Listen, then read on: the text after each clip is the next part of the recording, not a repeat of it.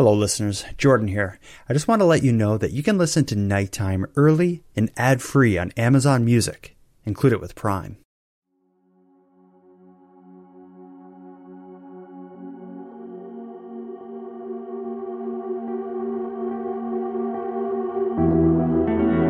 You are tuned to the Nighttime Podcast, focused on the fringe of Canada.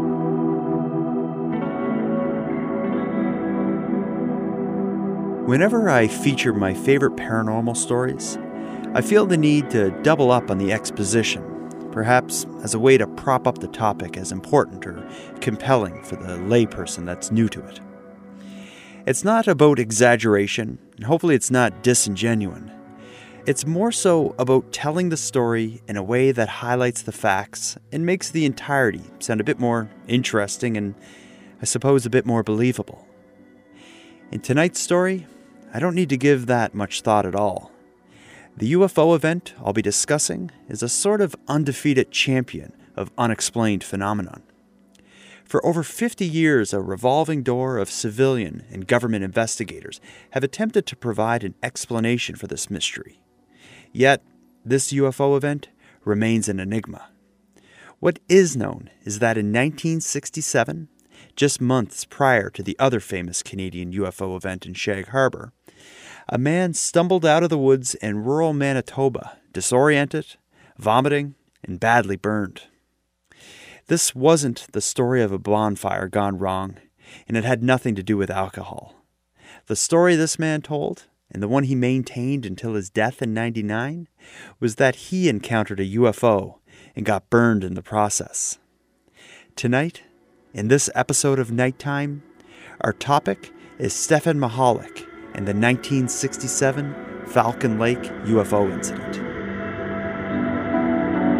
Does anybody ever come back with the marks of having been on one of these ships? Very definitely. Right here in Manitoba, we have one of the finest cases on record. It's a very interesting case. It took place at Falcon Lake. This was back in '67, and the gentleman involved, Michalek, he had stopped for lunch, and he saw these bright lights. He looked up. As he was looking, one of them came down, one flew off, and as he looked at this thing, a hatch opened up. As he stepped back from viewing this thing, the thing tilted, started swinging around in a counterclockwise direction, bringing some vent holes in front of him, hit him in the chest, knocked him down, and this thing took off.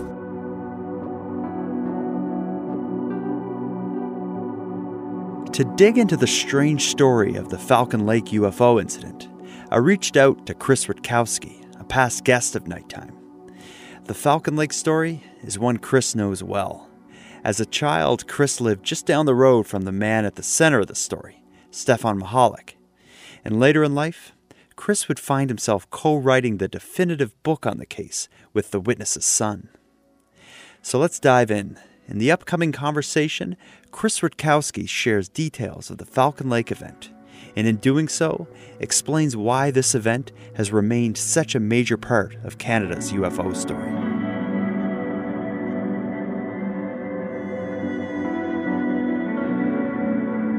Tell me a bit about the role the Falcon Lake UFO event has played in your history and, the UFO world. Well, it actually happened before I started investigating. It happened in '67. I started getting into UFOs in the '70s. But it's certainly because it's so well known. When everybody comes to talk with me about Manitoba UFOs, it's certainly the case that comes up.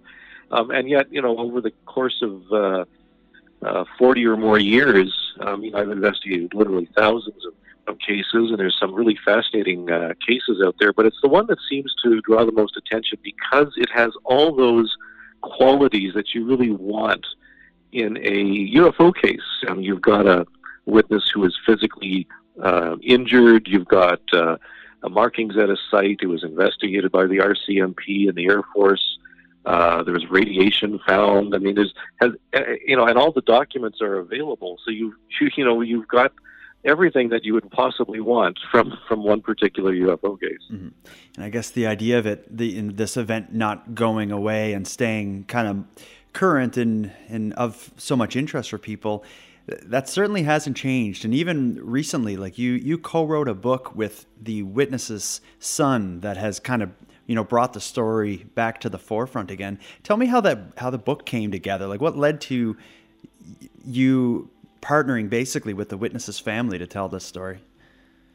Well, it actually was completely by happenstance that I grew up living on the same street as the family, and I actually knew the witness's son. In fact, about the same age, and we hung around with each other. And I have this vague recollection back in the 60s of going over to his home one time to want to ride a bike with him, and let's go off doing something. And he said, "I can't. My dad was hurt somewhere out in the forest."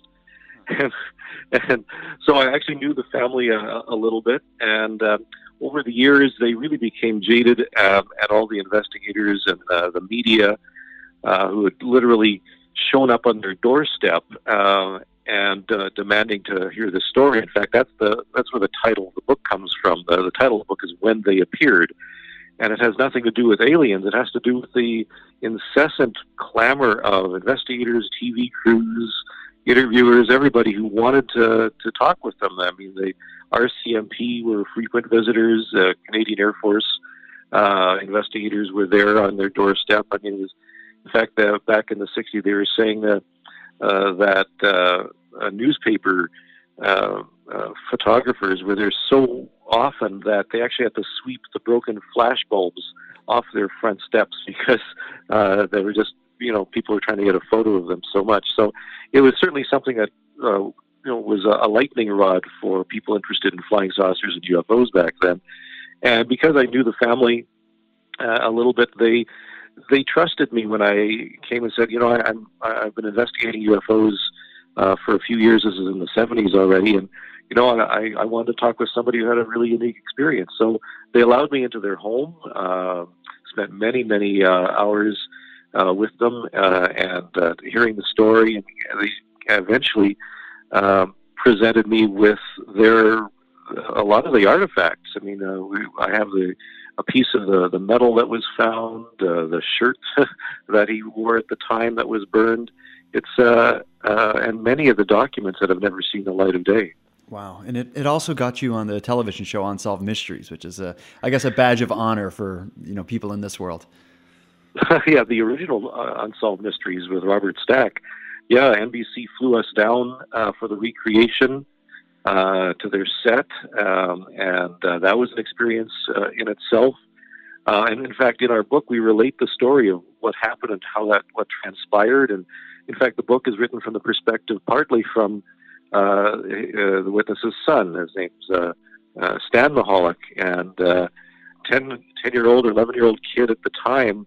It was very, very amazing to see what was going on, and it really disrupted the entire family. It's how a UFO experience affects the witness and the witness's family. I mean, investigators followed the kids home from school. They went to the place where the witness worked. The RCMP interrogated everybody and everything to find out what was going on. Is there anything in this guy's background that suggests he was making it up? And eventually the RCMP and the Canadian forces both concluded that they had no explanation for the case.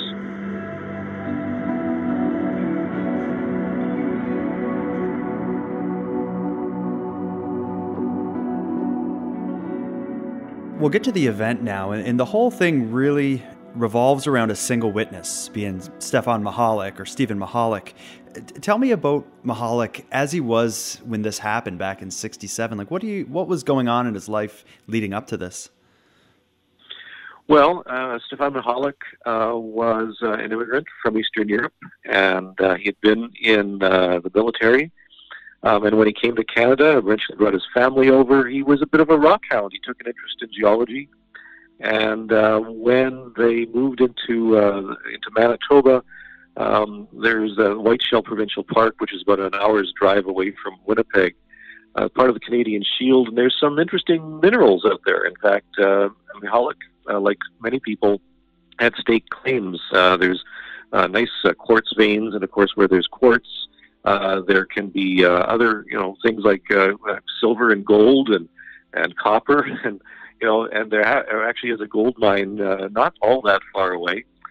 But he had gone out on the May long weekend in 1967, stayed overnight in the hotel in the town of Falcon Lake, and in the morning tromped off into the bush to see what he could find. Around noon, he had stopped for lunch after being in the bush for a while, and his attention was drawn to something that was in the sky.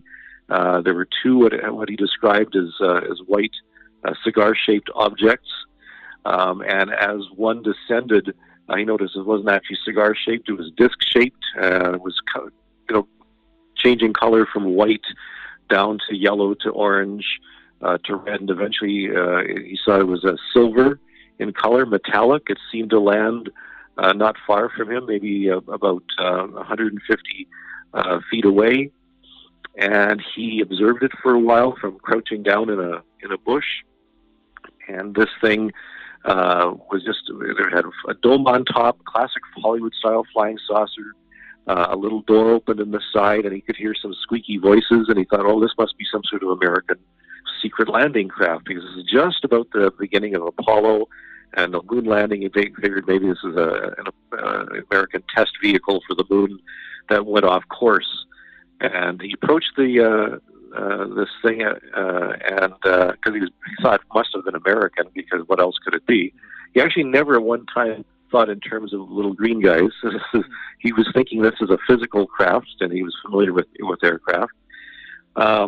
When he got to the side of it, he poked his head inside, saw through a little door that had opened, saw some flashing lights, and all of a sudden his hand was hot because he had leaned on the side of this thing. His rubberized glove had melted because the side of this thing was about 30, the saucer was 35 feet across, 12 feet high. And he had retreated back a few steps, which is good because this whole thing rotated so that there was kind of an exhaust, a grill of some kind in front of him, and out of this grill or exhaust came a blast of hot gas, which set his clothes on fire, set fire to some pine needles and leaves that were nearby, and the thing took off. And the story of his case is so fascinating. He eventually did make it back to Winnipeg, where he was treated at a hospital. He was treated at emergency for first and second degree burns on his body. And then the story started coming out. It went to the media, and the RCMP came by, the Canadian Forces came by.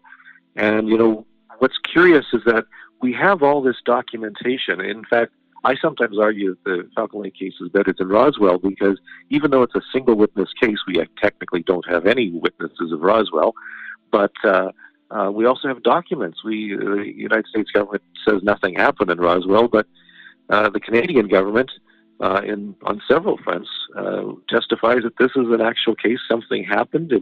We have literally hundreds of pages of documents ranging from RCMP interview transcripts of witness, people testifying about Michalak and him and his family as well.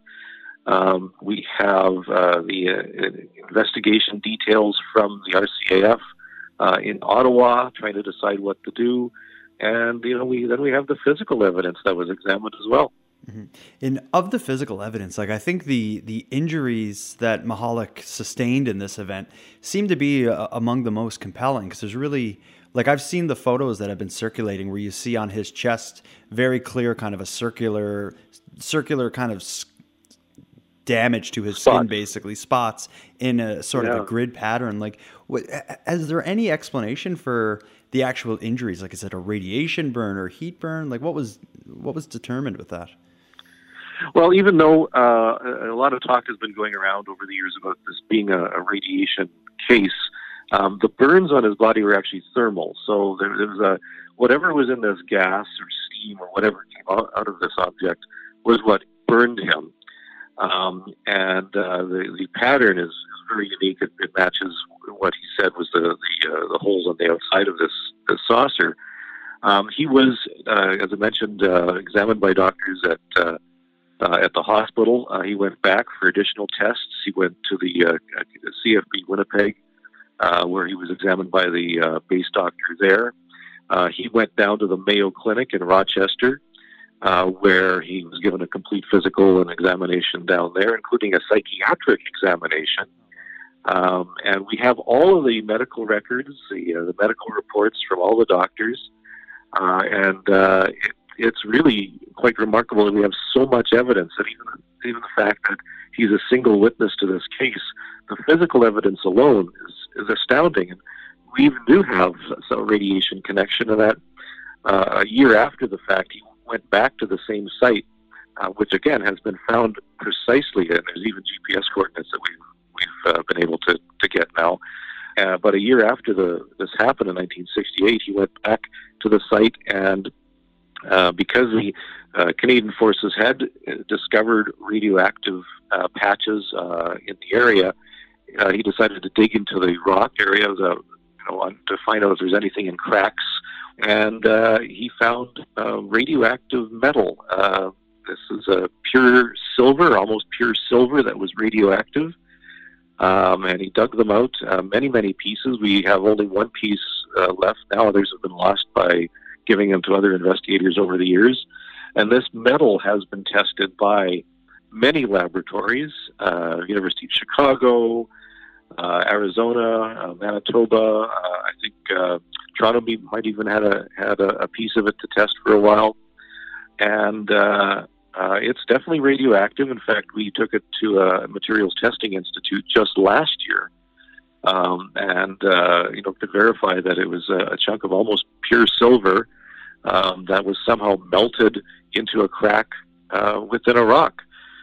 So, there's enough evidence to suggest something really, really weird happened in Falcon Lake area in 1967. And who knows what it is? People have said, well, this is clearly aliens that were, looking for minerals of one sort or another, and they're opening portals and this, that, and the other thing. But what we do know is that it's simply a mysterious event, and Mr. Mihalik himself never talked in terms of little green guys. He was convinced this was a physical craft of some sort, terrestrial, and went to his grave, saying, this is what happened to me. I'm not lying. His testimony never wavered over the decades. And he was just a straight shooting kind of guy. And, if people want to point to a case that seems to be indicative of something really weird that can't be explained, this would be one of them. Like when we think of this event today, it's well known in the in the UFO community. But at the time, like Falcon Lake, the way I understand it, is a very kind of rural, low population area. How did the story spread so quickly? Like what led to this weird event in this small town in Manitoba? What led to it, being spread around the world as it is today? Well, as I mentioned, when he came, he had to travel from there. He actually went by Greyhound, I think. By bus from Falcon Lake to Winnipeg, where he was taken immediately to the hospital by his family. His concern actually was that he didn't want this happening to anyone else. So he had actually contacted the Air Force first, and then he contacted the media. Of course, this was a Saturday evening into Sunday, and there was really nobody around. So when he contacted the newspaper, somebody came out later that next day, and the story appeared, and because of the topic, it was carried across Canada. Went into the United States. They started getting phone calls from the BBC in England. It really, attracted a lot of attention. And then over the years, from time to time, Unsolved Mysteries, NBC was interested in them. It was featured and recreated on A&E in one of their shows, or a couple of their shows. It has all these elements. It's a very visual story. But because it had never really been told in its entirety, there are a lot of misconceptions, like the fact that he was burned by radiation, or there was some impurity in his blood, or maybe he was hoaxing the whole thing, and he had stolen radioactive material from a laboratory and was doing something nefarious. And the fact that the story was taking on a life of its own was one of the reasons why, when I was speaking with the family one time, they suggested, well, let's tell the story once and for all, and giving all the background. So we got together and we produced the book when they appeared. told in actually 4 parts. Once by the words of Stefan Michalak himself, because back in 1968, the family was getting so tired of having people come by and he'd have to tell the story all over again. One of their friends said, "Well, let's write it all down." So Mr. Michalak dictated in his own language, and somebody translated and published the thing in a little booklet form. They printed, several hundred copies, and this would give them out to people who wanted to know the story. They didn't make a single penny on the book. They wasn't out to make any money on this. In fact, they avoided publicity as much as possible. But we've reprinted that as the first part of the book. Then Mr. Michalak's son Stan tells the story from his perspective. What happened when Dad came home from the bush that day, and how the RCMP officers showed up at the door, and tells the story in great detail. Then my own investigations, and I investigated the case kind of as a cold case back in the 70s, and then a reinvestigation that we conducted, trying to get more detail in the ensuing years. So, it really is a detailed account of what we know about the case. We reprint many of the documents that were found in the National Archives and others that we discovered over the years from RCMP and RCAF. So, this is a case that is truly remarkable, and it's part of Canadian history to the point where the Canadian government actually commemorated it with a coin a few years ago. And there was actually a miniature, or not a miniature, but a small opera which was commissioned and performed about this. It was called Burns from Beyond. And there's a move to try and get the site marked somehow in the way that Shag Harbor is marked now in Nova Scotia, with some sort of sign and a plaque or something along those lines. So there's quite a strong interest even to this day. In fact, Falcon Lake is kind of turning into a bit of a Shag Harbor, that the businesses sell UFO burgers, and there's some souvenirs and T-shirts and that type of thing. And the site is actually fairly remote. It's about a good hour-long horseback ride into the bush, and there's a riding stable that will organize a ride, with pack mules and so forth to get in there, for several hours. So it's turning into quite an interesting part of Acadiana. Mm-hmm. And one thing, like you mentioned Shag Harbor there, and it's hard to escape some of the, not so much the similarities with the individual or with the specific events, but just in the way the stories are maintained. And one thing that I think is really unique or really interesting about this is these two events, Shag Harbor and the Falcon Lake incident, they happened like a matter of months apart. What was going on in the world in 1967 that would lead to these two major UFO events occurring so close together? That's a very good question. As a matter of fact, one of my next projects that I'm working on now is a book or a publication about 1967. In fact, they're just two of some really bizarre cases that were occurring that year.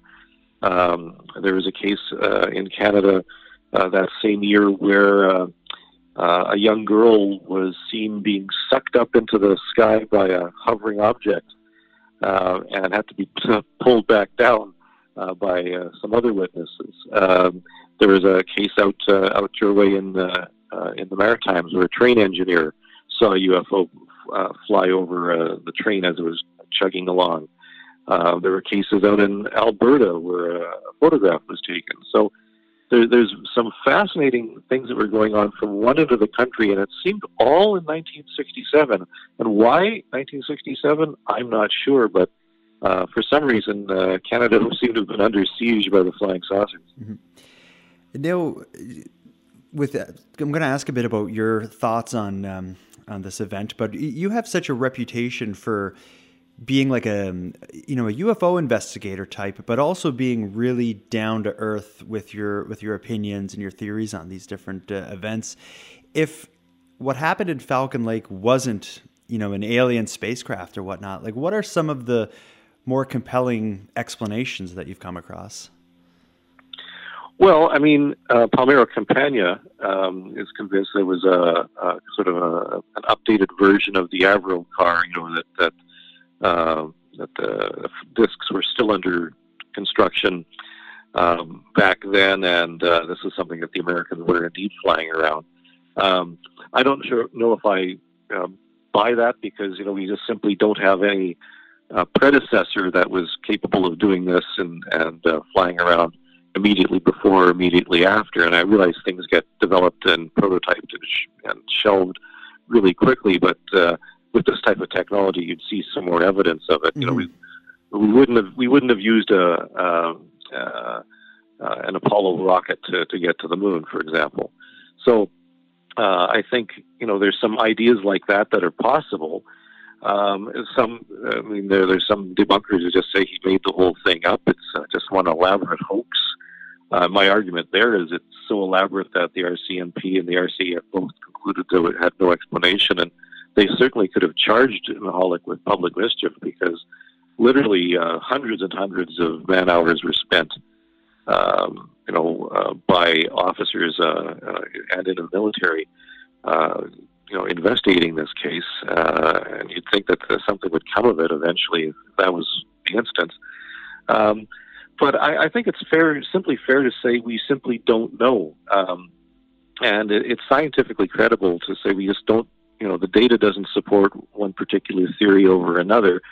It's certainly not enough to say that this definitely was an alien flying saucer, but it suggests that there was something very, very unusual that occurred in the area near Falcon Lake in 1967. So I think it's part of the mystery and part of the lore, but it is one reason why so many people are fascinated by the subject, because there are a few cases like this that just make you scratch your head and shrug your shoulders and say, I don't know, but boy, it's interesting. Mm-hmm. And I guess some parts of it that are irrefutable are, of course, he was there, and there's no argument about him going out there doing his prospecting for rock. There's no question that he had these severe burns because they were photographed, and there's the medical documentation. And then, of course, the anomalous metals that were found. So no matter what, those kind of three pieces of the story can't really be debated, I suppose. Yeah, and I would say that if it was a hoax, it's probably the best hoax that's been perpetrated. I mean, it certainly makes Billy Meyer and George Adamski fade into the background. Yeah. Now, one other thing about Stefan Michalak, you mentioned that he had at the time wrote like a short book describing the event, and I think a lot of people who consider the possibility that it was an elaborate hoax may think like, yeah, of course he wrote a book and was selling it, but I think when you call it a book, that may even be exaggerating it. Like, this was only like a 20 or 30 page thing, if I'm not mistaken, that he wrote. Like, it was really just him telling the story and writing. Yeah, it was really a booklet, I suppose, more than anything else. And they only produced a box full at their own expense. Mm-hmm. And they really didn't make any money on this at all. In fact, the little booklets are collector's items now. If someone has one, it's pretty rare. Wow. Now, to wrap it up here, so the event has happened. It has been, in the Canadian consciousness of kind of the UFO world since '67. It had a big bump in the, I guess it was the early '90s with Unsolved Mysteries. The story got told again through your book. But now it seems like all of a sudden it's back in the news again, thanks to your donation to the University of Manitoba. Tell me, I've read a bit of the articles, but I didn't want to dive too far into what's going on because I wanted to ask you about it. So just tell me, what is going on between your archive of UFO documents and the University of Manitoba?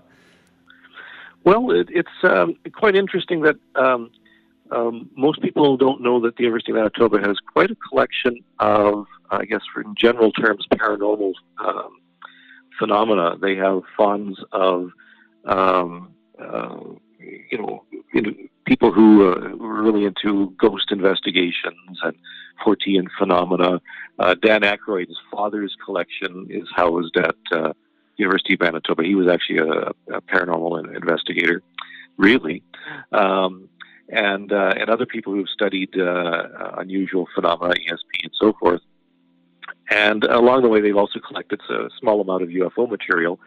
And I guess because of my reputation in the community, I had gotten to know some of the librarians and archivists. And one day, not that long ago, actually, within the past year, one of them came to me and said, well, you must have quite a collection of UFO books and documents and reports. And I said, yeah, I do. And I said, well, what are you going to be doing with it eventually? And I had no idea. I mean, I have all this material, but it was a good question. What am I going to do with all my UFO reports? And over the course of the past 30 years, or more than 30 years, with the Canadian UFO Survey alone, I have more than 20,000 separate UFO cases in report form from Canada, just from Canada, and that's not to include the earlier cases. Plus, I have a fairly modest library of several thousand books about UFOs and related phenomena. Not to mention the many fanzines and UFO zines that I collected over the years, plus government documents. And not only the stuff from Archives Canada, but material that I've also been receiving over the years through Transport Canada, through Canadian Forces, and so forth. And they said, well, would you consider donating it to the university? And I thought that was a pretty good idea. So we're actually in the process now of donating all of the UFO reports that have been collected over the years to the university archives. And as part of that, the Falcon Lake investigation case investigations. So all the documents from the RCMP, the RCAF, the letters, there are correspondences from politicians, some of the UFO groups, APRO and NICAP and so forth, and prominent figures in ufology, and the doctors' reports and so forth, and the materials themselves. The shirt that Mr. Michalak was wearing at the time, clearly showing the burns, is part of the library's collection. And the idea is to digitize the entire collection, especially the Falcon Lake material. But to do that, the one caveat was that the university needed to find some additional funds for that. So they started a crowdfunding page on their website for people to donate towards a crowdfunding campaign to digitize all this UFO material. And, this is a great way for the average person to get involved in ufology, to contribute to UFO research, because, the more that this material is available, the more it benefits everyone who's interested in the subject. So, so beyond just the donations themselves, this is a way of continuing to respond to ufology over the course of the next coming decades. Now I'm going to end with this. You've spent a good chunk of your life looking into Falcon Lake and other similar UFO events. Speaking specifically of Falcon Lake, do you think there's ever going to be an explanation for what Michalak encountered that day? And if so, what's going to have to happen to get the truth to come out?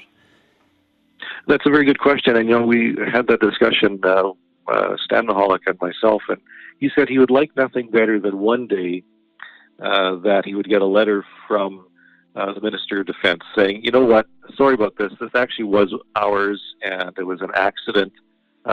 We apologize, and that's the end of that. It would be nice for the truth to come out, because as many of the documents, we have hundreds of documents relating to just Falcon Lake, for example. We suspect there's more.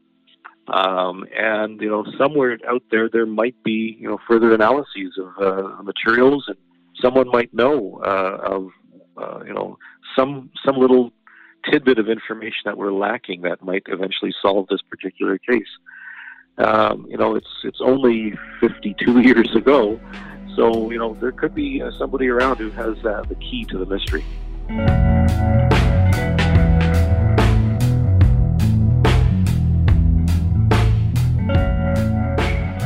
I want to thank you for joining Chris and I in our discussion that surrounds the Falcon Lake UFO event. To To me, there's no question that something unique happened to Mihalik in the forests of Falcon Lake. The photographs taken of his injuries make that clear. But what it was, be it extraterrestrial or otherwise, I'm afraid I haven't any ideas. But as I do consider the possible explanations, I can't help but come back to the fact that this all occurred only months prior to something crashing into the waters of Shag Harbor. If it was aliens, they sure have an interesting taste in travel destinations. And with that, we'll conclude this episode of Nighttime. But first, before we part, I'd want to end with some thanks. A huge thanks to Chris Rutkowski for again joining me here on Nighttime and sharing some fascinating details. Chris, your contributions towards maintaining Canada's history with UFOs can't be overstated. We, and whoever's looking down at us from above, owe you a big thanks. And for listeners of this show who want more from Chris or want to learn more about the Falcon Lake UFO event, check out the episode notes. I've added links to Chris's book, When They Appeared, as well as links to the Unsolved Mystery episode that featured this event. For anyone else out there who wants more Nighttime, please consider supporting my Patreon campaign. For about the price of a cup of coffee, you can access the premium feed, which provides ad-free, early releases of the episodes, as well as the Nightcap After Show, in which I and a guest climb even further down the rabbit holes than what you'll hear in the main feed. If you want to access the supporter-exclusive features, you can join at patreon.com/nighttimepodcast. And with that said, I want to thank the new members of the group, Caitlin, Elizabeth, and Abby. Thank you for your generous support. And for anyone else who'd like to support the show but can't help financially, you can give me a big hand by telling your friends about me and leaving a positive review on Apple Podcasts or whichever equivalent you use. If any of you listening want to stay up to date with my activities on or off the show, follow me on Facebook, Twitter, and Instagram. I use the handle @NighttimePod. I'm also on YouTube now. And if you have any story ideas or want to give feedback on the show, I'd love to hear from you at nighttimepodcast@gmail.com. Now, until next time, take care of each other, hug your loved ones tight, and contact me on social media and let me know what you think happened in Falcon Lake. The Nighttime Podcast is written, hosted, and produced by Jordan Bonaparte. Copyright Jordan Bonaparte. If people want to contribute to the crowdfunding, how do they do that? The site to go to for the crowdfunding campaign to digitize the UFO material is give.umanitoba.ca/UFO files. And that'll take you to the crowdfunding site.